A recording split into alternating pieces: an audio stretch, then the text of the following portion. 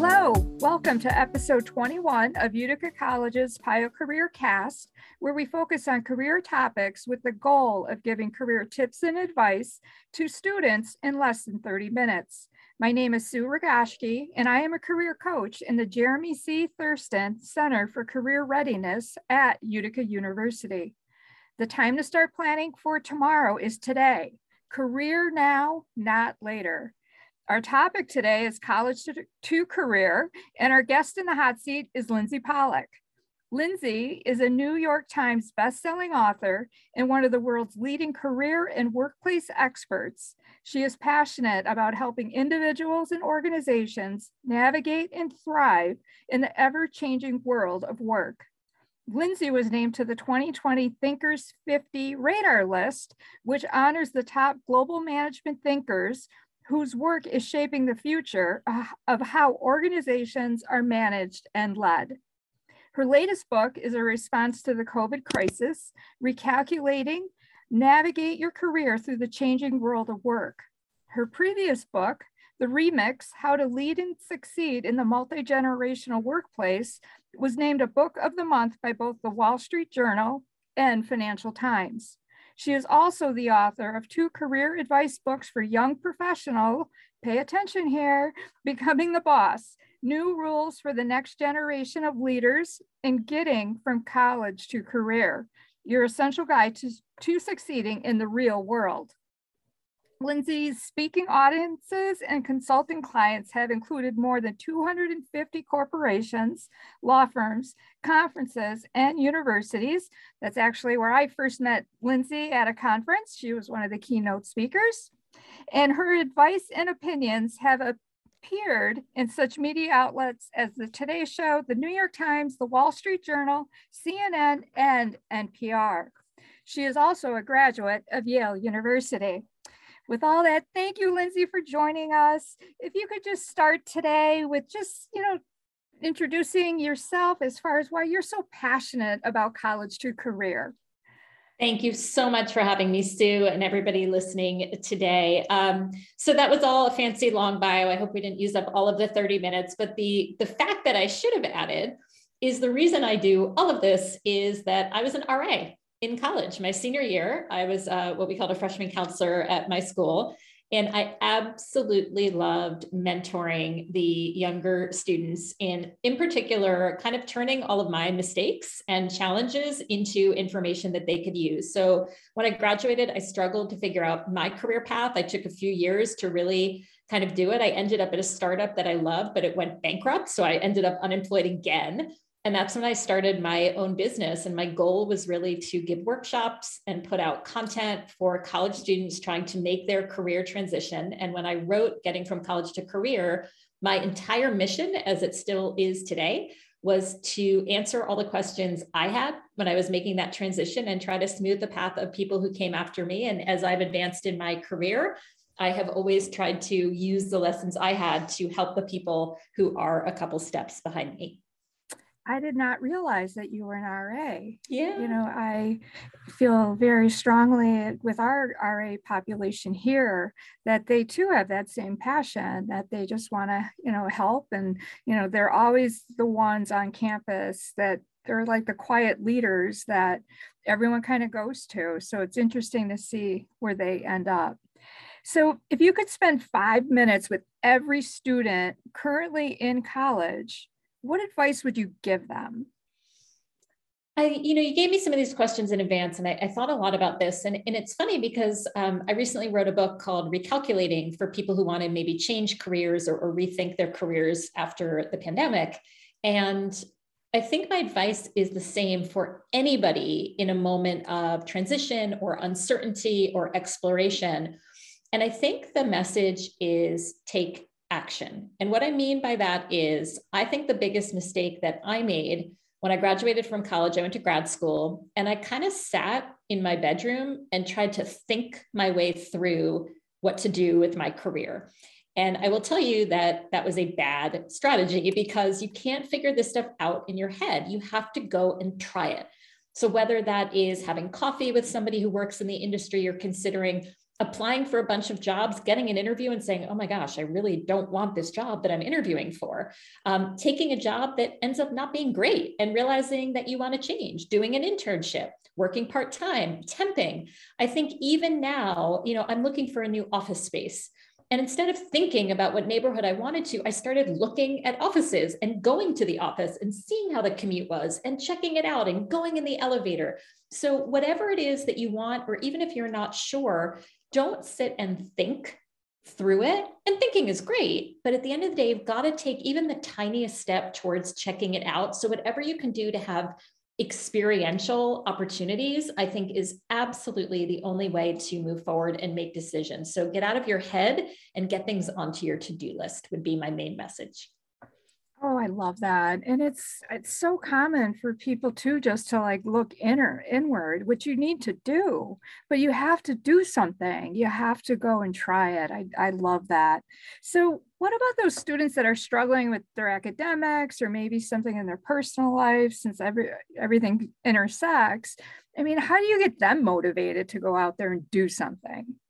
This has been so common with the pandemic. I think the word languishing has been used a lot by Dr. Adam Grant out of Penn. And I feel that. Everybody feels that. What do you do when you don't want to do anything? If you know the right things to do.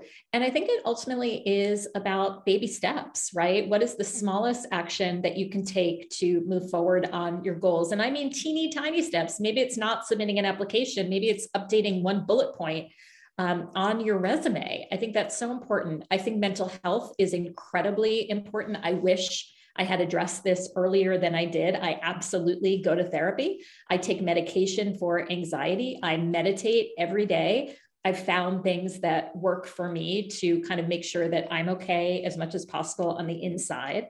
And I think the other piece on things like grades and activities, maybe you've quit a couple of things, maybe you didn't sort of achieve what it is that you wanted, is I'm a really strong believer in strengths. And everybody has strengths, whether you look at Clifton strengths or Gallup or Myers-Briggs personality type. I'm a spokesperson for a company called Capfinity that does a strengths profile. The idea is everybody has things that they're good at. And oftentimes it comes so naturally to you that you might not even realize it's a strength. For instance, I knew someone who became a social worker and she had an incredibly strong strength of empathy. And that's not something that is measured by grades, right? Or activities. And so sometimes, whether it's through your career center, I'm sure you offer some kind of strengths profile testing, is looking at the things that you love to do and give you energy. And another way, if you don't actually take a test to figure it out, look at what you naturally did as a child. And for me, I naturally like to have a lot of friends. I was kind of a leader. I like to hang out with other people. And that wasn't something measured in school, but something like becoming an RA was such a good fit because I liked that kind of leadership. I like to babysit, and that was probably really good training for being an RA. So look at what comes naturally to you, and that has value in the marketplace in a way that sometimes we don't see portrayed in a GPA. Does that make sense?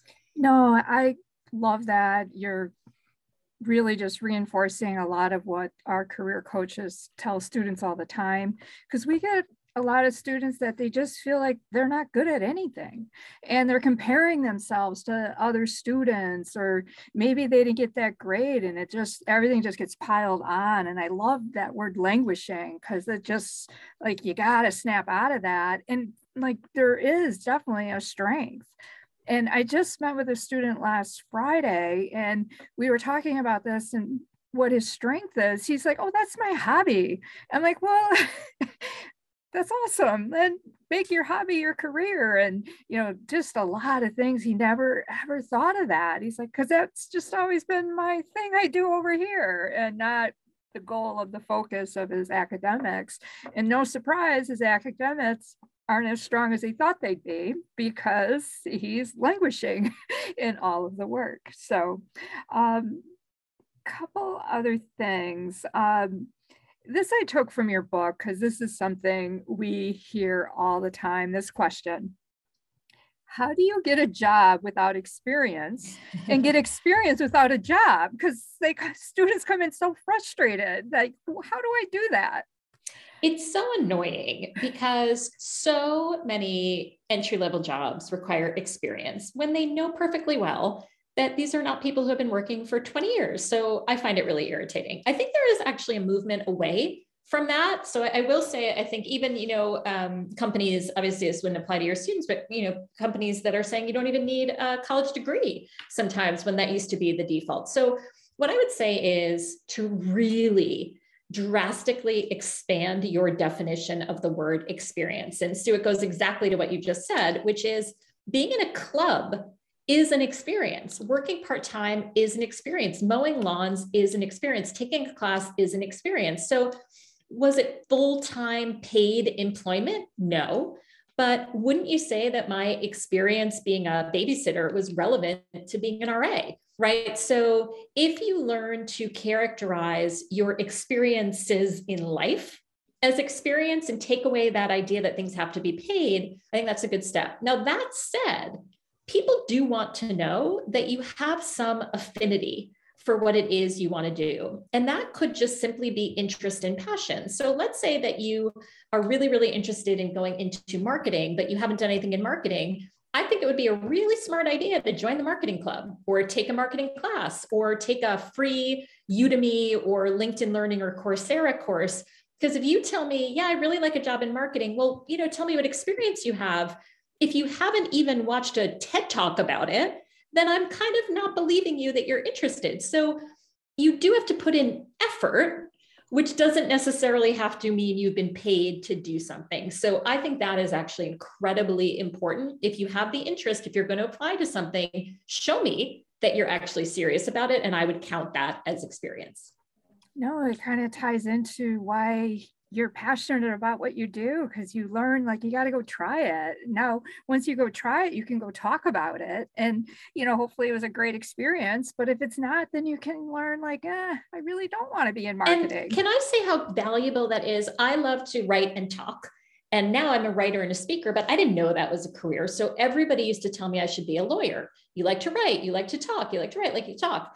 And my dad was really smart. He started forwarding me articles about law, whether it was Supreme Court or maybe there was a lawsuit. He would say, hey, Lindsay, if you want to be a lawyer, check this out. And I would read a paragraph or two and say, oh God, this is so boring. I have no interest. And he said, just a thought, but maybe you don't want to be a lawyer. So think how much time that saved me. I could have taken the LSAT and paid, hundreds of thousands of dollars to go to law school. I'm so grateful that I tried it. First, walk into a law firm of a friend you have who's a paralegal and see if you like it. I think we make these mistakes because we don't actually try something to see if it's a good fit. I think trying something and realizing you hate it is an excellent outcome. Take a class, go to a club, volunteer, and then you can check it off your list forever. I've never thought about being a lawyer again, and I'm grateful for that because it would have been on my mind if I hadn't tried it.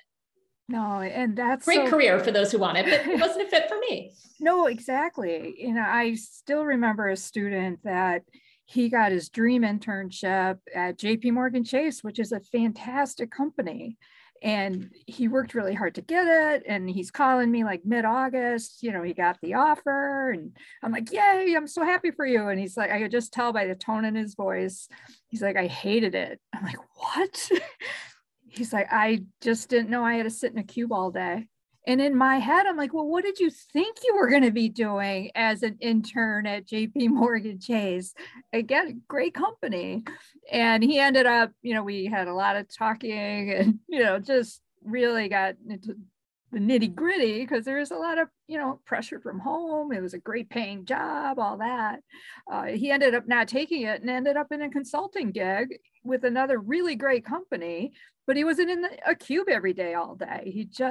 And to me, I just never thought maybe you really should think. I now tell students, think about what you're going to be doing all day, every day. You got to do the work.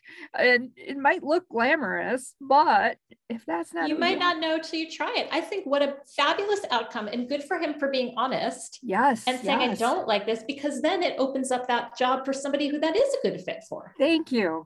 100%. So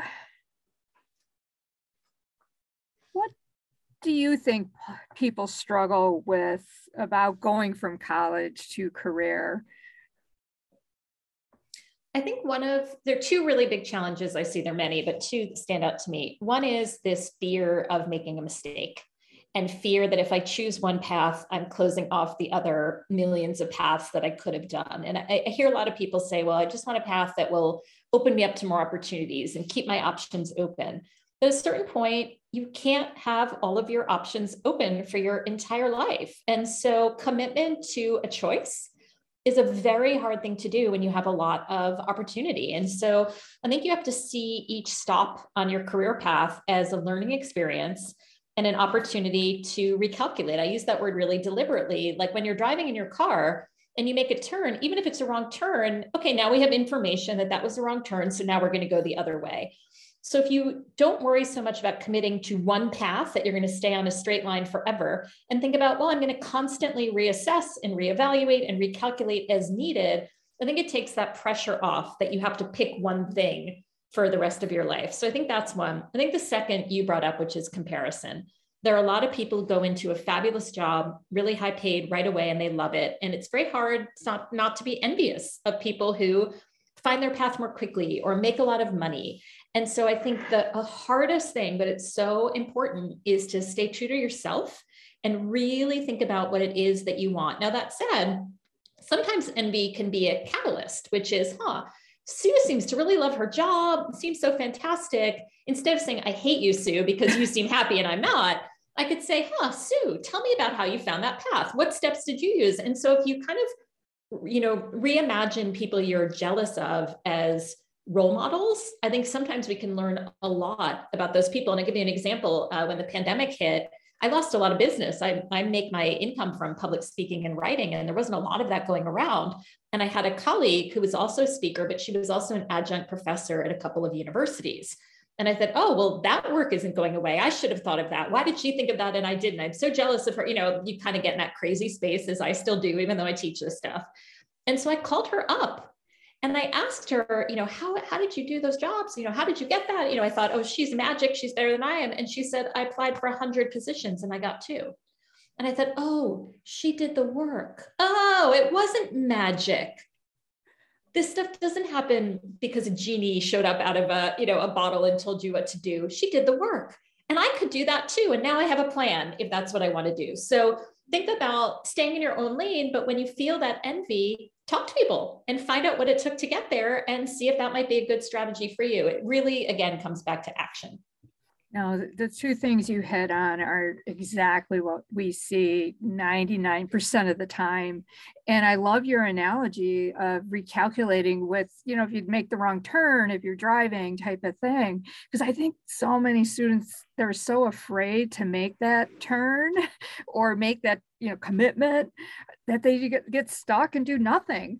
So I'm like, get out of the ditch. It's time to move. Like, you got to try something. And, I work very diligently to put a plan together for each individual student, because that's the other piece. My path's different than your path. And your friend that's now doing the teaching that did the work to get the positions, her thought process and path was different. So, okay. So next question. So we talk about this college to career. So what advice would you give students starting their career? And then also backing it up a bit to the students starting their first internship. So I really encourage you to kind of be a sponge and soak up as much as you can from an internship or a first job. And that is everything. That is meeting as many people as you can, building those relationships, listening and watching how people handle interactions, even chit chat in the hallway, or how people behave on a Zoom call. How does somebody interrupt in a meeting in an appropriate way? How does somebody send an email giving you bad news, but you don't feel so bad and they did it in a really tactful way? Really watch and learn everything as if you are kind of like a visitor from another country and you're learning the ways of that culture. I think sometimes we stick to our work and say, well, I'm going to sit and do this assignment, but there's so much going on around you that has so much value that you're learning without kind of realizing that you're learning it. And I would look around and say, I really admire that person. I'm going to watch that person and learn. that looks really interesting. I'm going to look and learn a little bit more about that. So in this case, I would say don't stay in your lane. Really use it as an opportunity to get as much out of it as you possibly can. And you might not even realize what it is that you're learning how to do and learning what you like. See it as a total experiment. I went abroad to Australia for 2.5 years.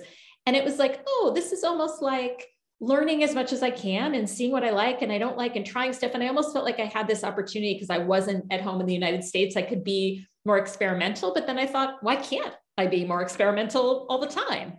Try stuff, give it a shot. And I encourage you to go to the meeting that you wouldn't normally go to the event that you wouldn't normally go to, volunteer for the committee that you wouldn't normally volunteer for. You have so much around you, use it to your advantage as a learning experience. I think every internship and job can almost be like grad school, right? Consider it a learning opportunity. And I know that probably sounds very Pollyanna-ish, but if you learn what you like and don't like, you then apply that to your next job and your next job and your next job. And that's how you really find stuff that you're passionate about and really good at. No, I love that. So now you're in this environment where you're the new, the class of interns or the entry-level hires. How do you encourage students to stand out and build that confidence so that they do stand out? So you really want to think about what you want to be known for, which sometimes we call personal brand. And while you might think everybody wants the same image, they don't. You might want to be known as a really good writer. You might want to be known as a really personable employee. You might want to be known as a leader. Somebody else might want to be known for being really diligent. Somebody else might want to be known for being really analytical. So a little exercise that I do with people just starting a job is write down 3 words that you want to be known for. And what I mean by that is if you overheard colleagues talking about you and saying, hey, describe Sue, what would you want them to say?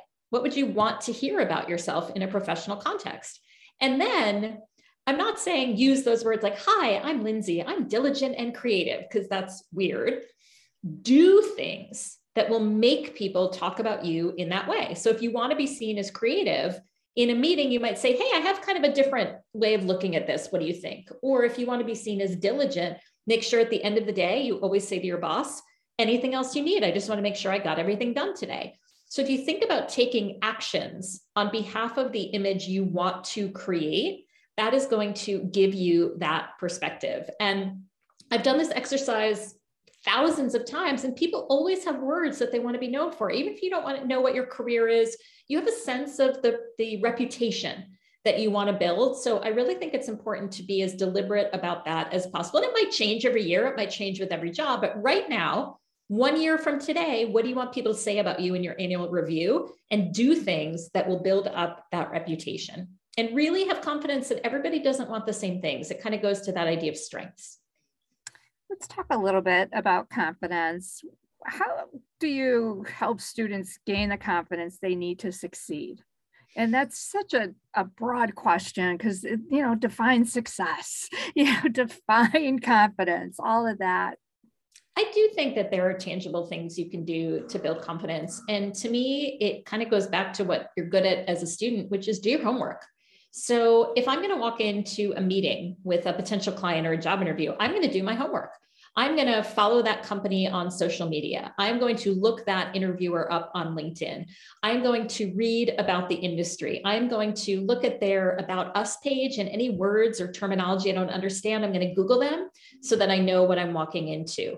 Make sure that for any situation where you can be prepared, you are prepared. You won't be able to answer every question perfectly. You might still have jitters, but to me, it's the difference between walking into a physics exam when you've gone to every class, you've studied, you've done the homework, you've gone to the office hours of the professor. When you take the exam, you might be nervous and you might not get 100, but you're calm and you're confident and you know your stuff, versus if you never go to class and you want to wing it on the exam, you're nervous. So, I do a lot of public speaking and people ask, how are you not nervous? I get excited, but I'm confident that I've done the work to know my stories, know my details, have done research on the client to see what they want. And even if I'm not perfect, I know I have a baseline of confidence. So do as much as you can to be prepared in any situation where you might be nervous. And I think it gives you that base that even if you have butterflies is not going to derail you. No, and I always bring that back to like when students go to career fairs and the one that just walks in green quickly realizes they will never do that again because it just, you don't have to know everything, but it's just knowing what you know just gives you that confidence to be able to stick your hand out and introduce yourself. It's that simple. But not being prepared, we talk about that a lot. Okay, so let's talk a little bit about the multi-generational workforce. Any tips on how to navigate that and maybe even explain it a little bit, because I don't think a lot of people realize that there are 6 generations potentially in your first position. And, that can be daunting. Yeah, the reason for that, and you're right, we have 5 generations in the workplace, 6 in our society if you count young children. The reason is people are working longer. So we have a lot of people who are putting off retirement into their 70s or 80s and beyond. And what that means is, to exactly your point, you might walk into a job where your colleagues are 20, 30, 40, 50 years older than you, given a traditionally aged student. So I think number one, you have to be aware of that, have confidence that you can handle it, because we're all members of families and families have lots of different generations. But you have to show a level of respect and understanding that people from different generations, sometimes, not always, sometimes have different perspectives. And my favorite way to think about it, you don't want to stereotype. You don't want to say, oh, you have gray hair, so you don't understand technology. That is not an assumption that you want to make. But you want to be aware that people have had different experiences. And so I love the term that a tech executive named Gina Pell came up with. And she says, you want to be a perennial as opposed to like a millennial. You want to be a perennial. And a perennial knows their history and keeps up with the times. So if you're going into a company that you know has been around for 100 years, know the history of that company. If you are going into architecture and you use CAD software for your design, know that people used to use a pencil and understand a little bit about how that works. If you are going into a financial services firm or a fintech firm, know that people used to trade stocks by phone instead of doing it online, and have some information, maybe read a book about that, know the history.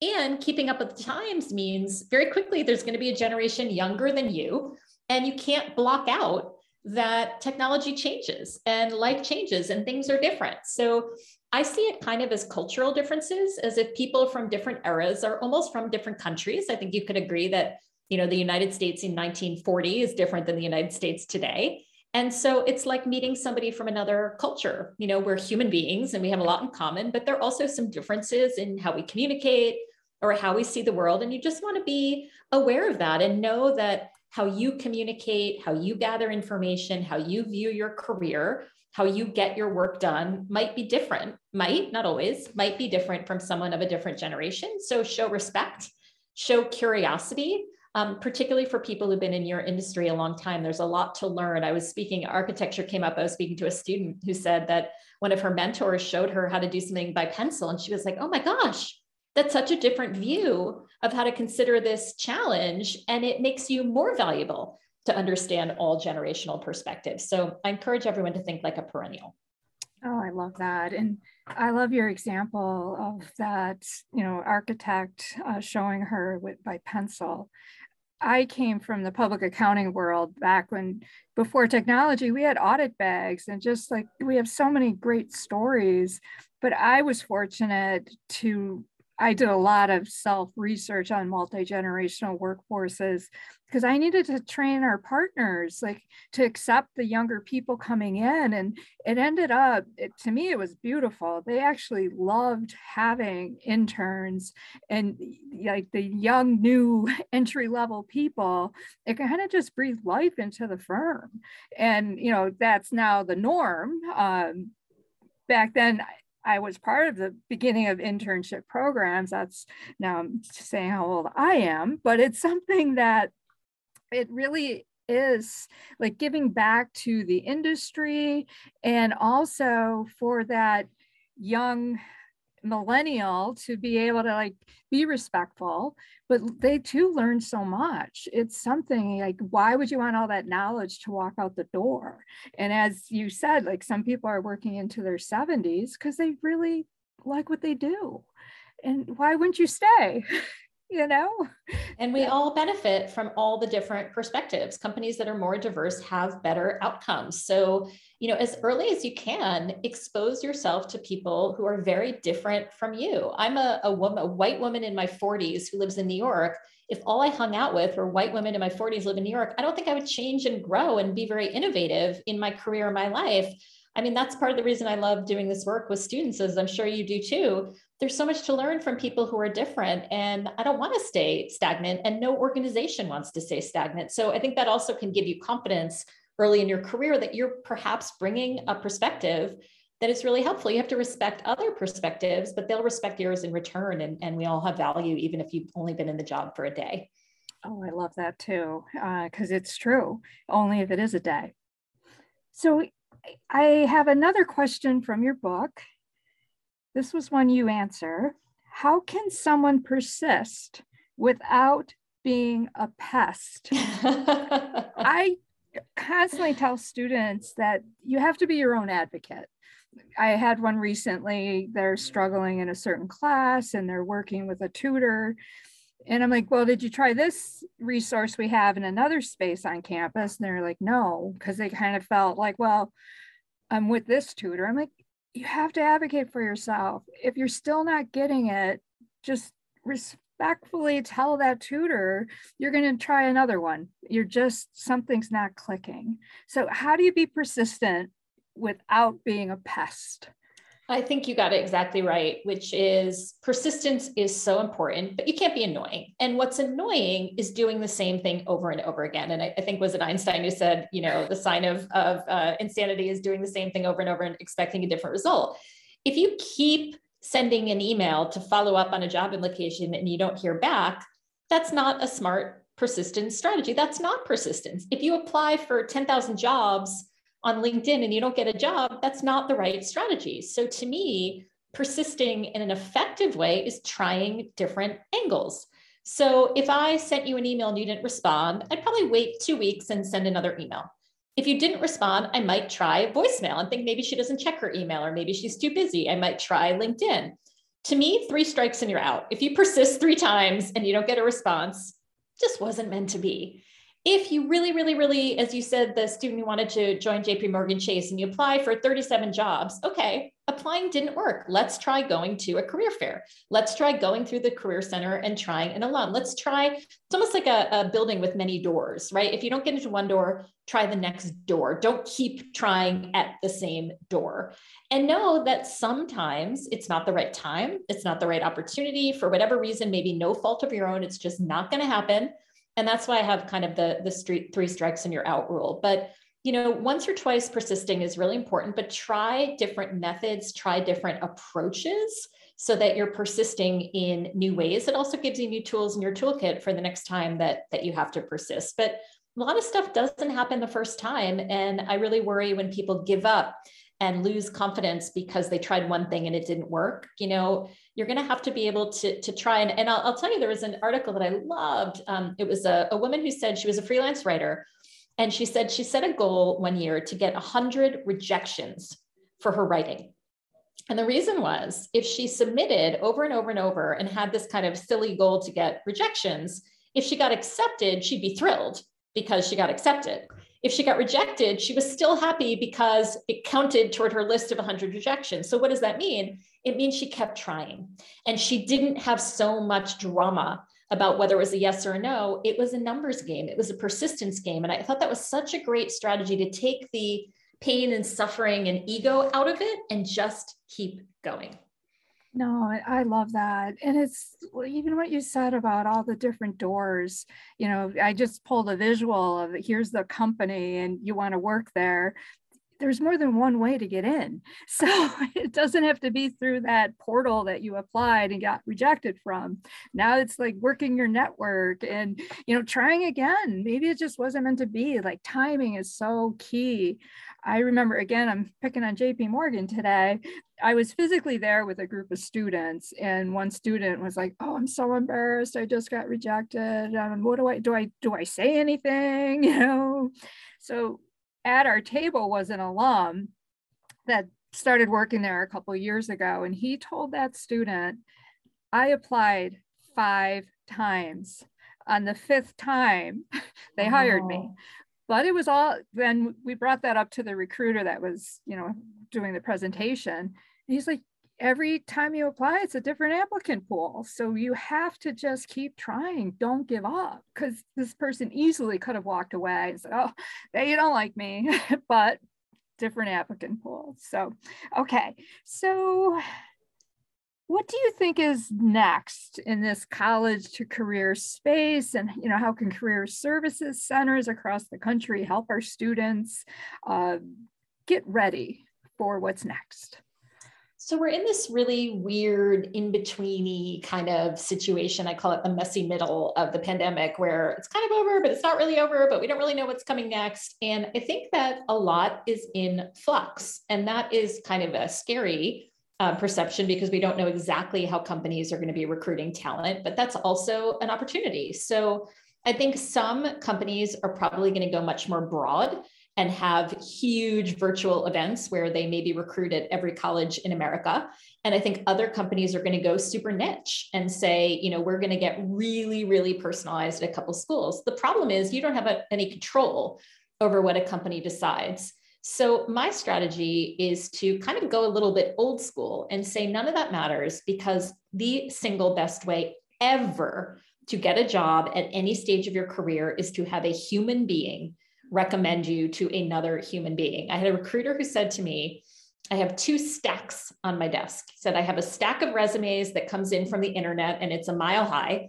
And I have a teeny weeny little stack of resumes that come in from people I know and trust.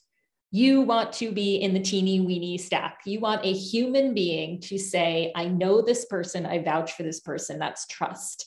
And so no matter what happens with virtual recruiting and virtual interviews and robo interviewing and virtual reality and all of this stuff, relationship building, going through your career center, working with your alumni, showing up in person at events when you have the opportunity, connecting one-on-one with other human beings is going to be your single best strategy. So I would quadruple down on that. And then you're much less at the whims of how a company chooses to do their very large recruiting. Okay, I love that. So as we're getting close to the time here, is there anything you'd like to share about college to career that I may not have asked you about? Yeah, it just occurred to me. I'm so glad you asked. I know some students say, well, I don't know anybody, or I'm a first generation college student, or nobody in my family works in business. That's okay. That's where the preparation comes in. I worked with a student who he was first generation college student. His parents were not in a professional field, and he felt really challenged by that. And so he tripled down on the research preparation piece. And at one point he saw that a leader from a company that he was really interested in was coming to speak on his campus. And so he researched this person. He read his LinkedIn profile. He looked up articles about this person. He watched videos of this person speaking. And at the event where that executive was coming to campus, this first generation student walked up to him and said, hi, my name is such and such. I've done so much reading on you. I really admire what you said about this. I love what you did about that. And the executive was so impressed that the student had done all this work. He said, I would really like to bring you into my company for an interview. He didn't have any connections. He didn't ask the kid's GPA, but because he had done the work, because he had made the effort and shown genuine interest, it really turned the executive to be an advocate for him. So it's not about being important. It's not about being connected. It's about doing the work to make the connections that are important to you. And by the way, it's a whole heck of a lot easier to do this while you're still in college and have a career center and alumni at your fingertips. It's a lot harder once you're out in the world. So I'm envious of students listening to this, that you have a very unique opportunity as a student to make those connections in a very authentic way. Yeah, and with your story, I mean, kudos to the young man who would walk up to that executive. I mean, that's not an easy thing to do. Take some guts, yeah. But if he just stayed in his dorm room trying to figure it out, how am I going to build a network that doesn't exist? He did the right thing. I love that. So, Lindsey, I thank you so much for answering all my questions. I honestly could talk to you all day. You are just a light. I can't wait to hear you speak again. I hope we're back. I think we're back in person this year at our conferences. But yes, I'll see you there. I hope in June. Yes. So. Good. For me, I think my top takeaway is right from the beginning when you said what you did. You sat in your dorm, or you could have, and you chose not to. Oh, I did. No, I did for a very long time, All eating right. frozen yogurt with rainbow sprinkles and crying. And then it was like, maybe I should get out of my room. And then it worked. Yes, no. And it's something that, even if it wasn't didn't feel right, at least you did it. So I would always give that kudos there. And I love the story about the author.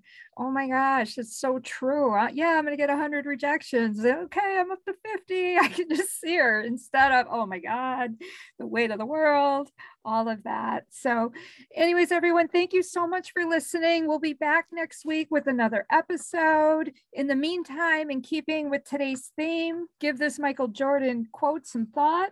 Some people want it to happen. Some wish it would happen. Others make it happen. In my opinion, be the others and make it a great week. Thank you, everyone. Bye.